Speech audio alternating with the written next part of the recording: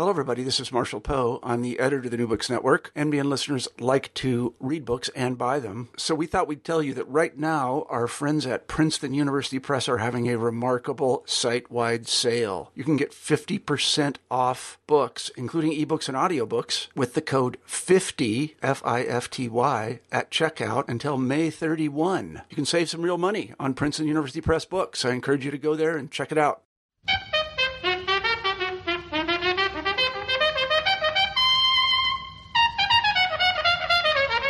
Welcome to another African Studies podcast, part of the New Books Network consortium of podcasts dedicated to raising the level of public discourse by introducing serious authors to serious audiences. I'm your host, Jim Lance, and today I am pleased to have as my guest George Nzangola Ntalaja, Professor of African American, and Diaspora Studies at the University of North Carolina, Chapel Hill. Past President of the African Studies Association of the United States, and of the African Association of Political Science, Professor Nzangola is the author of several books and numerous articles on African politics, development, and conflict issues. I'll just mention a few of his books in English, that he's written in English. These include Revolution and Counter-Revolution in Africa, Nation Building and State Building in Africa. He's also the editor of The Crisis in Zaire, Myths and Realities, and of Conflict in the Horn of Africa, and he's co-editor of The State and Democracy in Africa, and of the Oxford Companion to Politics of the World. His major work, or at least the one that I as a grad student am most familiar with, is The Congo from Leopold to Kabila, A People's History, which won the 2004 Best Book Award of the African Politics Conference Group, an organization of U.S.-based political scientists specializing on Africa. We'll be talking about his new biography of Patrice Lumumba, entitled simply Patrice Lumumba, just published by Ohio University Press as part of the Ohio Short Histories of Africa series.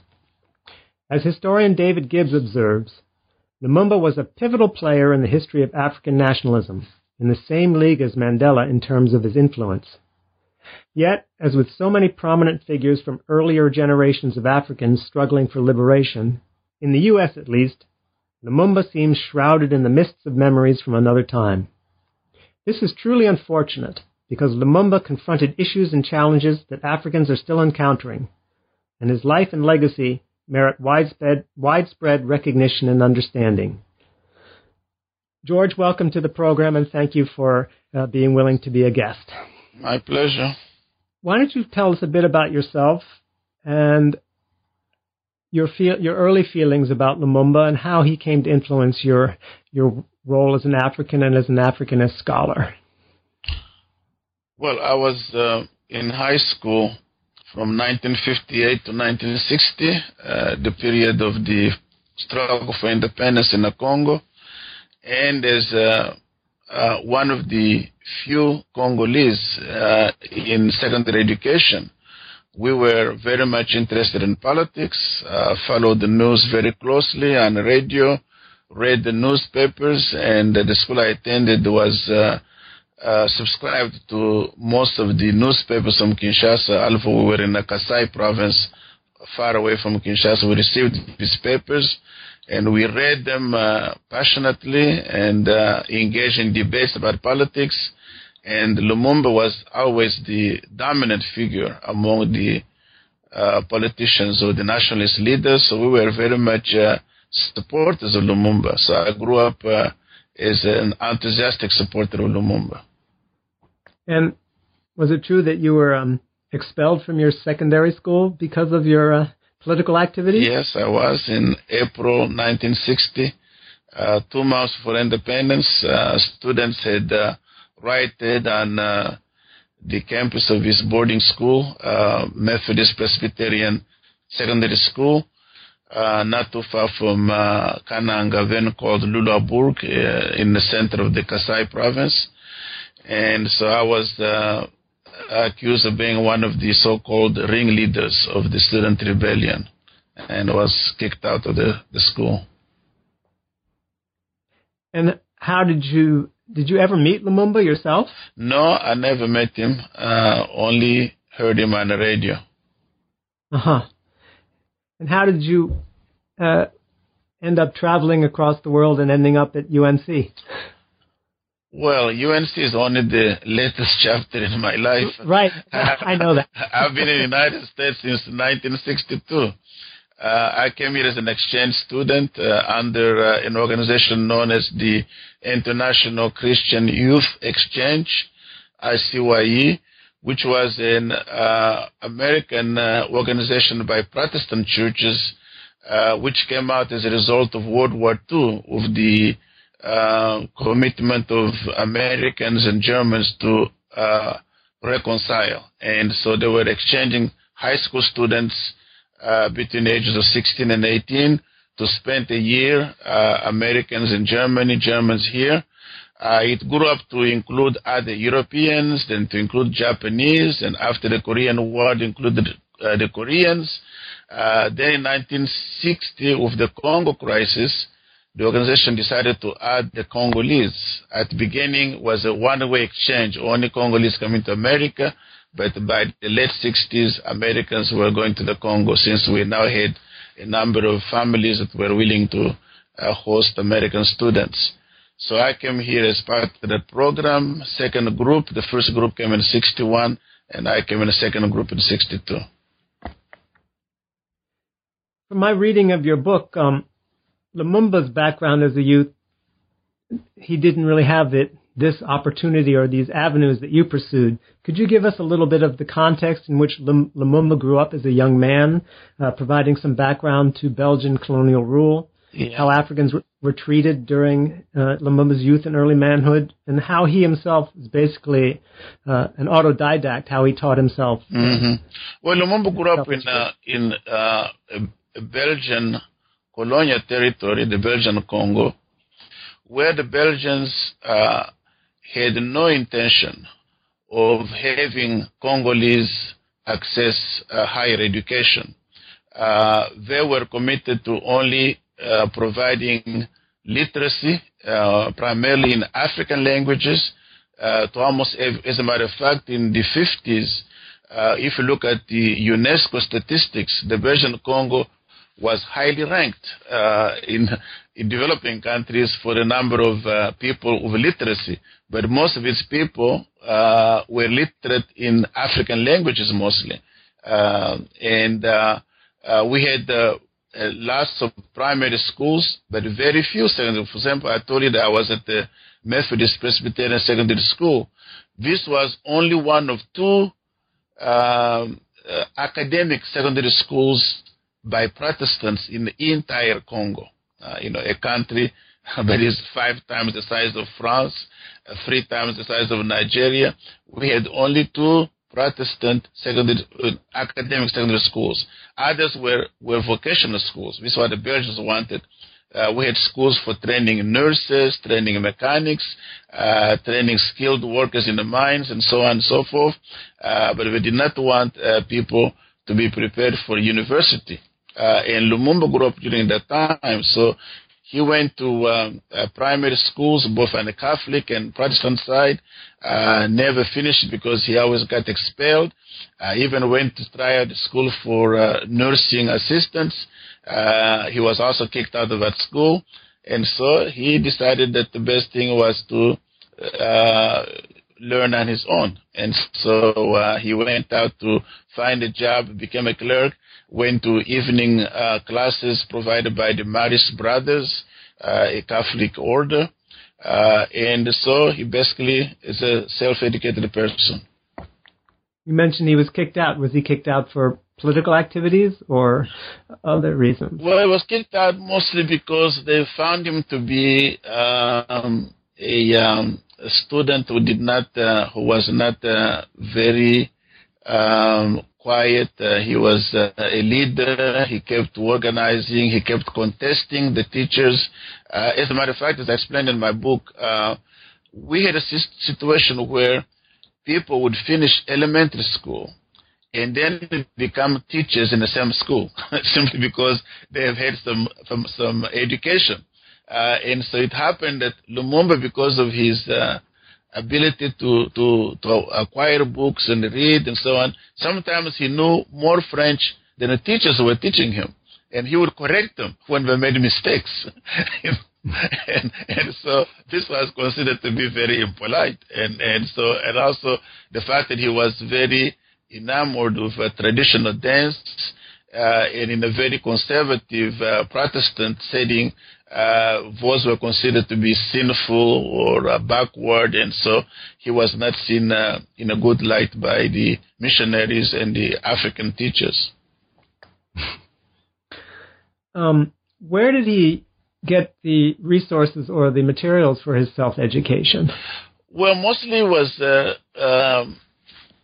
basically finding whatever was available through friends or through Congolese who had gone before him, who were medical assistants, or nurses, or people working as agricultural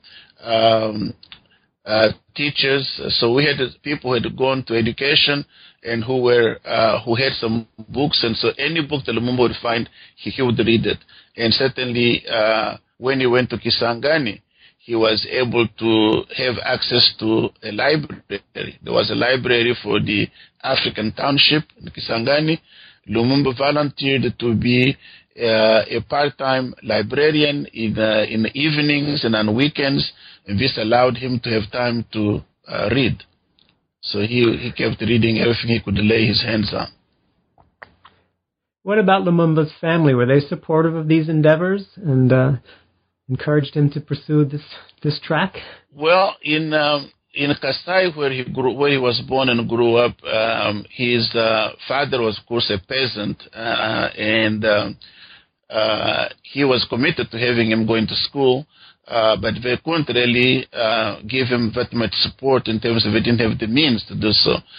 In Kisangani, where he was an adult and on his own, I think that his wife simply tolerated the fact that this man would spend long hours at the library and spend a lot of time during the weekend reading and so on. So that could be considered to be support, I guess. I guess. Tell us about his early years as a civil servant and what he learned from that experience. Well, mostly he was a very ambitious person, wanted to get ahead because during that time, one of the major preoccupations among the lower civil servants, who were all Congolese, was to be treated in the same way as the European civil servants. But again, as you know, there were two separate civil service statuses. There's a status for the Europeans and a different status for the Africans. Europeans were paid much better, sometimes 10 or 15 times the amount of money paid to Africans. They had the right to own a car, to have a house, to have things paid for, and of course vacation back home every 2 or 3 years for the whole summer or for 6 months. And Africans had to work 12 months, very little vacation, very little pay. And so the main preoccupation was to fight for equal pay for equal work, and for dignity, for being treated as human beings rather than being insulted as macaque or monkey, and being discriminated against because of the skin color. And so Lumumba became very active in the associations of these what you may call middle class Africans, those who were at least comparable to what we'll call a middle class today, and rose to become president, vice president, or secretary of several organizations of the elites in Kisangani. And so he started writing. At the beginning, his writing was very much informed by the colonial ideology, in the sense that he was praising the Belgian enterprise in the Congo as a civilizing mission. He thought that the Belgians were out there to help the Congo develop and so on. But he was very much dismayed by the racial discrimination, the racism of the system. And this really put him in conflict with many of his European colleagues in the civil service. That raises something that I wasn't as fully aware as I should have been from reading your book, and that is that he really wasn't initially opposed to colonial rule per se, but he was opposed to the racism inherent in it. Exactly.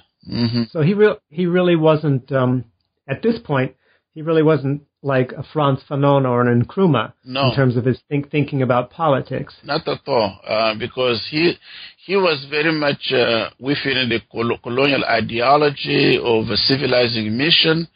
And in the mid-50s, especially 1955, when the young King Baudouin of the Belgians went to the Congo for the first time, Lumumba had a 10-minute conversation with him at the reception and at the governor's mansion, which surprised a lot of people, both Belgians and Congolese.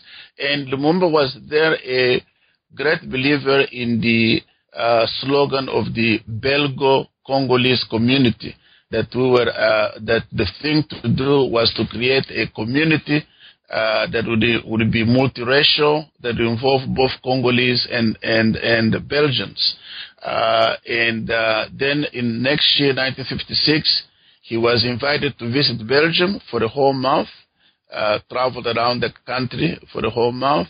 So when he came back, the situation started to change when he was arrested on charges of having embezzled funds at the post office.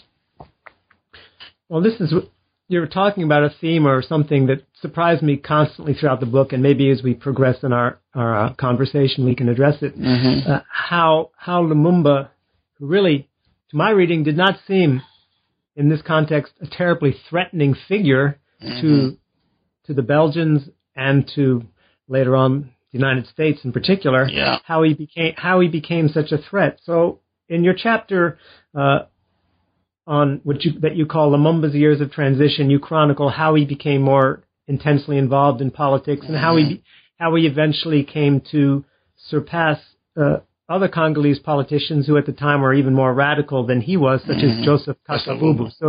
So could you outline how he kind of rose through the ranks politically to become the major figure in Congolese politics at this time? Yes, I think that his trip to Belgium was a very important event because in the Congo, the Belgians did not allow any progressive literature, especially from the communist or socialist perspective, to come into the colony. All of us were banned because they did not want the Congolese to be introduced to these ideas. And I think that when Lumumba went to Belgium and met a number of progressive Belgians, he started looking at the world a little differently. And then when he came back home and was arrested and jailed, as an évolué, Lumumba had rose to acquire both of the distinguishing statuses,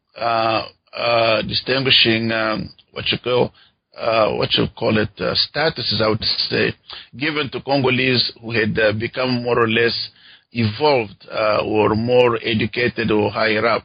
The first was the civic merit card. A civic merit card meaning that you are a person of merit, that you are not similar to ordinary Congolese, that you can be allowed to European cars and trains. You can be allowed into restaurants, into movie theaters, which frequented by Europeans, and so on and so forth. Then this was in 1948 that this was introduced, and Lumumba, I think, got his around 1950 or so. Then he later on got the new status of matriculation, known in French as immatriculation. Matriculation meant that you now have the same legal status as a European, so more or less an honorary European. Your children can go to European schools, like Lumumba's children did in Kisangani. You can be tried in a European court rather than in a so-called native court. And you had all the rights, you and your family had all the rights recognized to Europeans. But there were contradictions, because in spite of this, this did not affect, for example, the wage bar, which remained a color bar. The fact that the civil service continued with these two separate branches, the European and the African branch. And Lumumba, for example, he was earning a salary of 5,000 Belgian francs in 1956. That was equivalent to $100 US. And this compared that to the salary he would earn only a few years later when he became the commercial or the publicity director of the brewery in Kinshasa. He was earning 25,000, 5 times more, and had a car given to him and housing and all that. And so there was a lot of discontent among Congolese because of this wage bar, this difference in wages, and also the fact that discrimination did not disappear. That there were still many obstacles to enjoying life as a human being or as an educated person because of your skin color. And so he began to have a lot of different ideas about this. And then, of course, when he was arrested as a person holding the matriculation status, he had the right to bail and to be free until a court makes a decision on his case. He was put in jail. Alvo, of course, as a person of matriculation, he did not have to endure wearing the shorts, khaki of the uniform of the Congolese prisoners. He didn't have to be whipped like Congolese prisoners were whipped. He didn't have to do hard labor as Congolese prisoners. So he had all this time in jail to read. So he read a lot of books. He caught up on things that he hadn't read before, and started thinking about the future. And so by the time he was freed in 1957, he was ready to embark on a new life. And then the Accra meeting in 1958, December 58, changed everything for him. Right. Well, that leads to the chapter in which you note that everything changed after he went to Accra and came back, and that really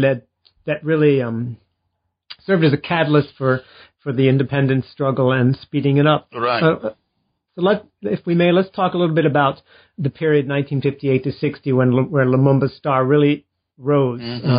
One of the things you mentioned in the book that I think, and many people, again, it's sort of an example of how historical memory has become foggy and muted, but Lumumba also had many adversaries and opponents within the African community itself. Oh, yes. So who were some of these major opponents, and how did Lumumba deal with them and deal with opposition, and how did he really become the leading figure again? Well,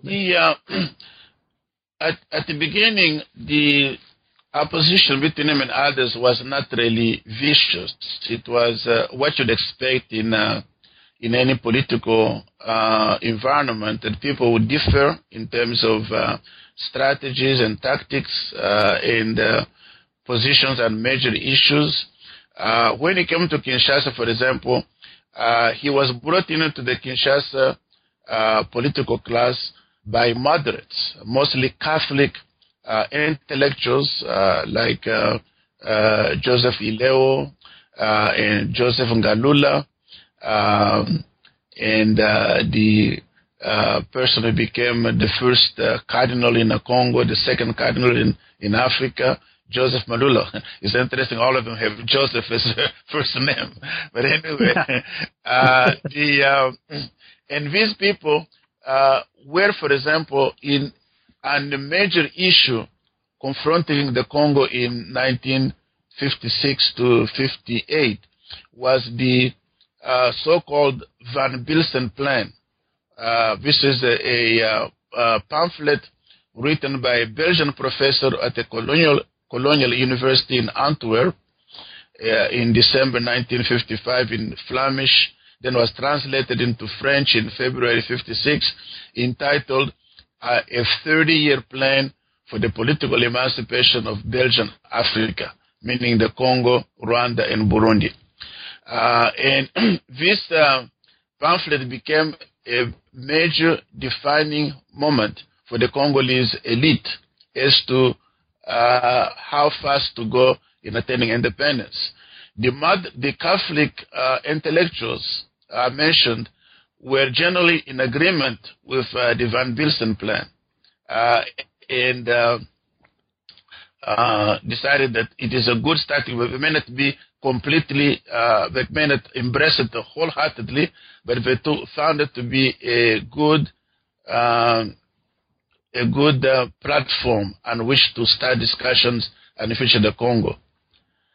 Joseph Kasavubu, the leader of the Alliance of the Bakongo ethnic group, they took a very, very different position. They rejected the Van Bilsen Plan as simply useless. They said the Congo needs its independence. And when Kasavubu presented his own counter manifesto in August of 1956, in the public he used the word indépendance immédiate, immediate independence.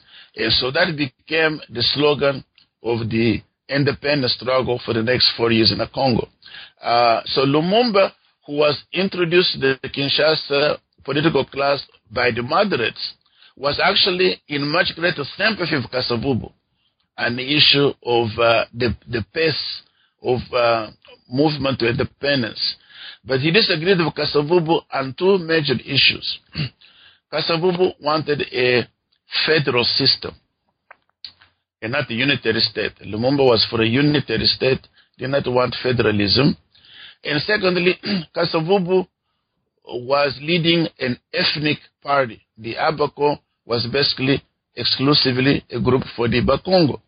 And Lumumba wanted a group to create a movement that would be open to all Congolese, from all ethnic groups, from all provinces, and so on.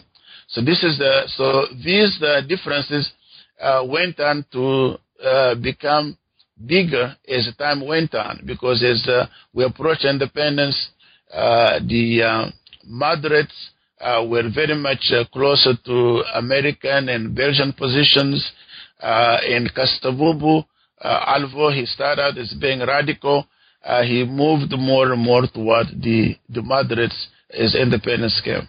Well, that brings up, to me, this is the time when Lumumba became most familiar, the African leader most familiar to me, because I did my work in Ghana, in Nkrumah. Right. And his famous maxim, seek ye first the political kingdom.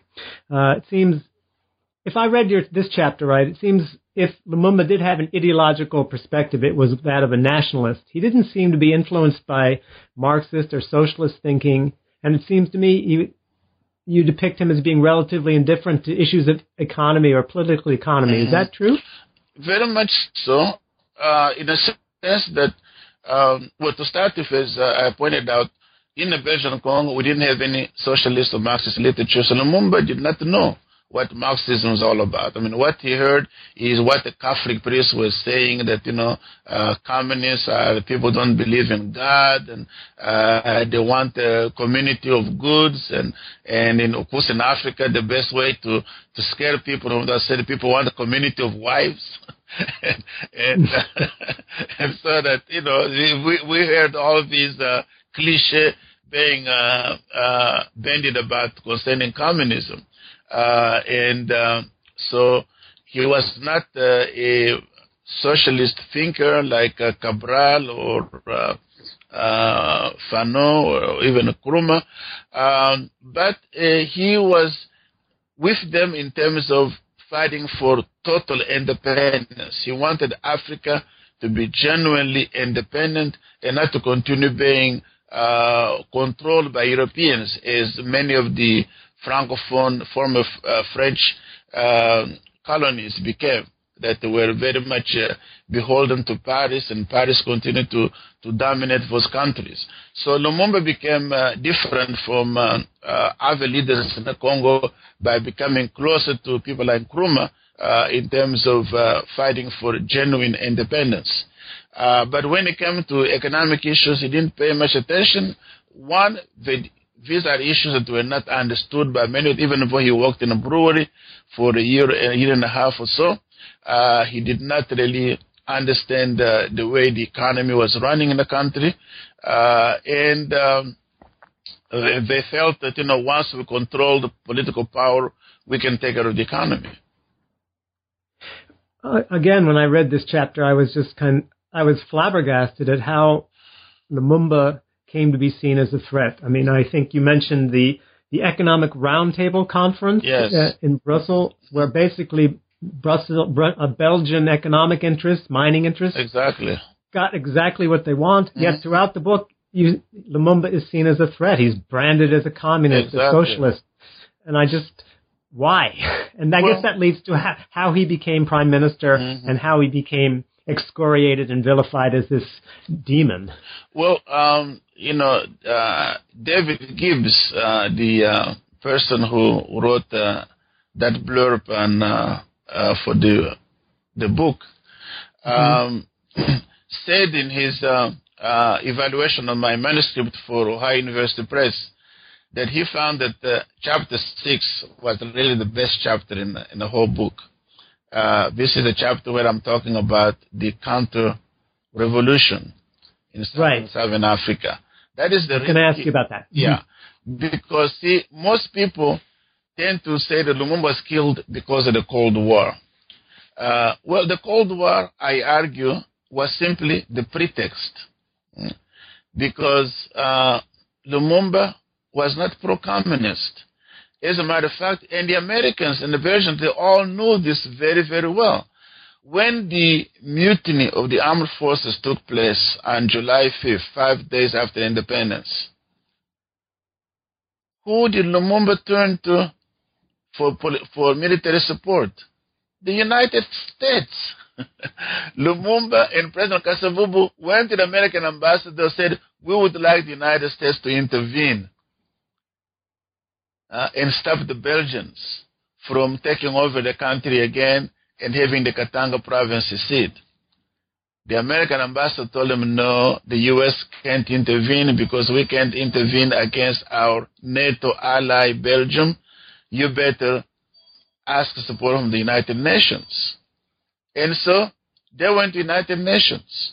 The United Nations came in with a mandate that was clearly in favor of the request of the Lumumba government, which was to help the Lumumba government maintain law and order, to evict the Belgian soldiers from Katanga province and the mercenaries who were helping Chombe secede from the Congo, and to help run essential services. And so these were what the UN mandate was all about. But when it came to the Katanga, the UN Secretary General, Dag Hammarskjöld, could not really do what Lumumba expected him to do, which was to kick the Belgians out, because he knew that Britain and France were not in support of kicking the Belgians out. And Britain and France were members of the Security Council, and also the allies of Belgium as colonial powers. And so Dag Hammarskjöld tried to play the game his own way. And he's the one who had been the person drafting the resolution Security Council and so on. And Lumumba found that what he was doing was contrary not only to the spirit, but to the letter even of the Council resolutions. So going back to the main issue, the main issue was that the secession of Katanga was not the work of Congolese. It was primarily the work of white settlers and mining companies, supported by right-wing lobbies in the United States and in Britain. As you know, all of Southern Africa, from South Africa to Zambia, was under the control of white settlers. They were in control of Zambia, Zimbabwe, and Malawi under the Federation of Rhodesian Nyasaland. They were in control of South Africa, control of Namibia, they're known as Southwest Africa, control of Angola under Portuguese rule, and control of Mozambique under Portuguese rule. And Katanga had the largest concentration of white settlers in the Congo, who were involved not only in the mining industry and the associated industries, but also in farming, in ranching especially. And so they were very well settled. And they had, for many years, they've been fighting to gain the same kind of political power as the white settlers in the Rhodesians. But they could not, because the mining companies did not want the settlers to have so much power, because that would reduce the amount of profits they could keep, because they would have to spend a lot on development in Katanga and on social services for the settlers. But now, when Lumumba became prime minister, they saw the threat of a prime minister who would like to control the economy so that the Congolese resources can serve the mass of the people. He became prime minister in 1960, right? 1960, yeah. So Lumumba became a threat to them, and this made it possible for the settlers and the mining companies to become allies. You know, they were adversaries during the colonial period, but as the independence approached, they became allies. And the settlers were now claiming to secede from the Congo and make Katanga to be much, much closer associated with Southern Africa. So that is the main issue. And so the European powers, supported by the United States, used the Cold War simply as a pretext, knowing full well Lumumba was not a communist, was not pro-communist. And they just used it because they had to explain to their own constituencies why they were fighting Lumumba and so on. But the main thing was a struggle for the control of the area, and also the fact that an independent Congo under Lumumba's control was likely to play a key role in a fight for liberation in Southern Africa. They didn't want to see that happen. Right. That was the message really, what I really came away from your book. And I think Professor Gibbs, I'd say the whole book is wonderful, but that chapter in particular really seemed to me that it was the domino theory here. Our fear was nationalism, not communism or economic takeover. And I think the second factor was that we're dealing with settler colonies, not Ghana didn't have a large settler presence. So can you define and kind of just go through with us the events of the Congo crisis that led to you've started, but what led to his assassination and really the horrendous performance by many people, the UN, the U.S. in particular. Yeah, the Congo crisis started, of course, with the mutiny of the armed forces. And here again, I point out to the contradiction in Lumumba's own position. The fact that here he was talking for independence to become a new chapter in our lives and to improve the lives of the people, but remained technocratic in his thinking concerning the army. And just like the same way as Nkrumah did. You know, Nkrumah kept British officers in the Ghanaian army from 1957 up to 1961. 4 years. Almost all of the general officers, of course there was only few generals, but and colonels, but the superior officers, high-ranking officers were all British, very few Ghanaians, because he believed that the Ghanaians needed more time to be trained to become officers. In the Congo, we didn't have any. The Belgian system was that the Congolese, the highest rank could be attained by Congolese was that of sergeant major. Only in 1959, 1 year for independence, some sergeant majors were allowed to train to become warrant officers. So, but again, all of this is non-commissioned officer rank. So we didn't have a single second lieutenant in our army. Not a single Congolese was a second lieutenant. And so the soldiers wanted promotions and, of course, better pay. And Lumumba said, well, you know, you guys should have patience. We'll organize training for you. After training, then you become officers. The soldiers said, but how about you, Mr. Lumumba, you and your ministers? What kind of training did you have to occupy the position you are occupying? You see. And so this was the major problem. And the commander of the Force Publique, General Janssens, had an excellent intelligence service. He knew about the discontent within the army, and he played on it. He basically instigated the mutiny by calling soldiers to a meeting in Kinshasa on the 4th of July, went before the blackboard, and in which he wrote, before independence equals after independence. So he goes like this, said that warrant officers, sergeants, corporals, men, independence is for civilians. You're going to remain under the control of Belgian officers, discipline will be maintained, no disorder will be allowed. And of course, after that meeting, what happened? Soldiers went straight to the ammunition depots, broke it, opened it, and took over the guns and ammunition and went after Belgian officers. And they disarmed all of them and unfortunately committed some acts of brutality. That really, and because of how those events were shown in the Belgian press and the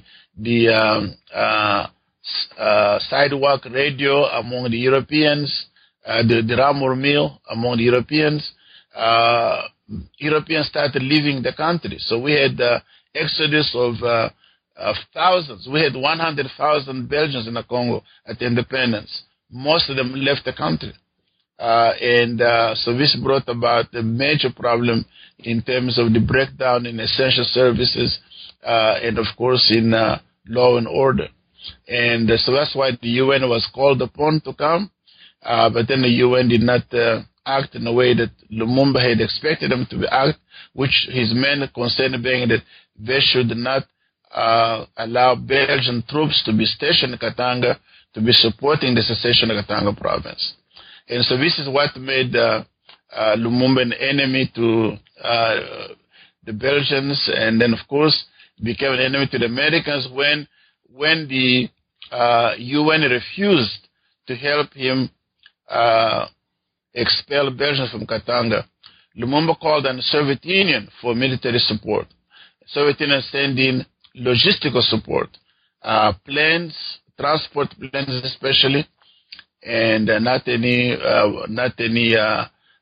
trains, planes for bombing, anything like that, just transport planes, trucks, and some technicians to help in logistics. That was seen as real sin by the West, and is a major provocation from Lumumba. The CIA was called upon by the President Eisenhower to take action to kill Lumumba. The Belgians also set up a plot to kill him as well. So this is where the whole problem started. And of course, they used the Congolese, especially on the advice of the CIA station master in Kinshasa, Mr. Devlin, who felt that the CIA plot to kill Lumumba by poisoning his food and toothpaste was ludicrous. Felt that it would be very difficult to penetrate the security of Lumumba's residence to do that, and felt that the best strategy was to use his Congolese adversaries to eliminate him politically and eventually physically. And that's exactly what was done, because all of them, as Stephen Weissman has pointed out in his numerous publications, President Kasavubu, a number of the ministers and other people became in the pay of the CIA to be used as individuals who would act against Lumumba, and that's what they did. Kasavubu dismissed Lumumba unjustifiably on September the 5th, and Parliament rejected his decision, but then on September 14, Mobutu staged a coup d'etat with the support of the General Ketani of Morocco, who was the number 2 commander in the UN force in the Congo. And so this led to Lumumba's being held hostage, being held basically prisoner in his residence under house arrest until when he tried to run away on November 27, and when he was pursued and caught and then imprisoned until he was assassinated on January 17, 1961. And he was only about, 36 years old, if that? He was 35. 35. Yeah, he's born on July 2nd, 1925. So at independence he was 34. He became 35 2 days after independence, and he died at 35 and a half. I was reading an article in The Guardian about which claimed that Lumumba's assassination was the most important political assassination of the 20th century. That was my article. That was your article, in fact. That is true. I quoted, what I quoted was a Belgian sociologist, Ludo de Witt, who wrote the best book there is on Lumumba's assassination, entitled The Assassination of Lumumba. That's what he says in his book, and I was quoting him, yeah. Well, that kind of leads to a what-if question, and I know that they're sort of silly, but what if Lumumba hadn't been assassinated and his role as prime minister had continued? What do you think how would the trajectory of Congolese history have differed? Would it be quite different? I would imagine that Lumumba, at best, he would have become a leader like Julius Nyerere in Tanzania. At worst, he would become Sekou Touré in Guinea, given the dynamics of politics in Africa. But we don't know. No one can really tell what would have happened. That's just my own imagination. Mm-hmm. But what, as Jean-Paul Sartre wrote in the introduction to Jean Van Lier's book, The Political Thought of Patrice Lumumba, Jean-Paul Sartre said that Lumumba dead is probably a greater plus for the Congo and Africa than Lumumba life. and that's probably true, because with his death, what he did was he left a great legacy, the legacy of commitment to national unity. That's why it would be very, very difficult for all those people who are trying to break up the Congo into several states, beginning with Chombe, with the secession of Katanga in 1960, will find it very, very difficult, because the people of the Congo are very, very committed to national unity. The idea of a single Congo is very, very strong among the Congolese, and that's mostly because of Lumumba, and also this commitment that the Congo's resources are to be used for development of its people. And so there is a commitment to national unity, commitment to development, commitment to Pan-Africanism. All of these are part of the heritage of Patrice Lumumba. So I think that he had served a great purpose in terms of the political history of our country. And those are indeed no small achievements, for, as you mentioned, the Congo is 5 times the size of France and 3 times the size of Nigeria. Mm-hmm. And to instill among peoples in a territory so vast a sense of national unity and purpose is truly important. Because when I was in Ghana, the question was, what does it mean to be a Ghanaian? And Ghana is only about the size of Oregon. Exactly, yeah. We've been talking with Professor George Nzangola Ntalaja about his book, part of the Ohio University's Short Histories of Africa series, his book, his biography of Patrice Lumumba, simply entitled Patrice Lumumba. It's a very important book. It's a book that anyone can read. It's not for specialists in Africa or people who are experts in African politics. It's a book about a key figure in 20th century global history, and it's one that should be read. Professor Nzangola, I can't thank you enough for being part of the program. I will. It should be up on the New Books Network within a day or two, and I hope I can see you at ASA conference and meet you face to face. Okay, thank you very much. Thank you very much. Right, my pleasure.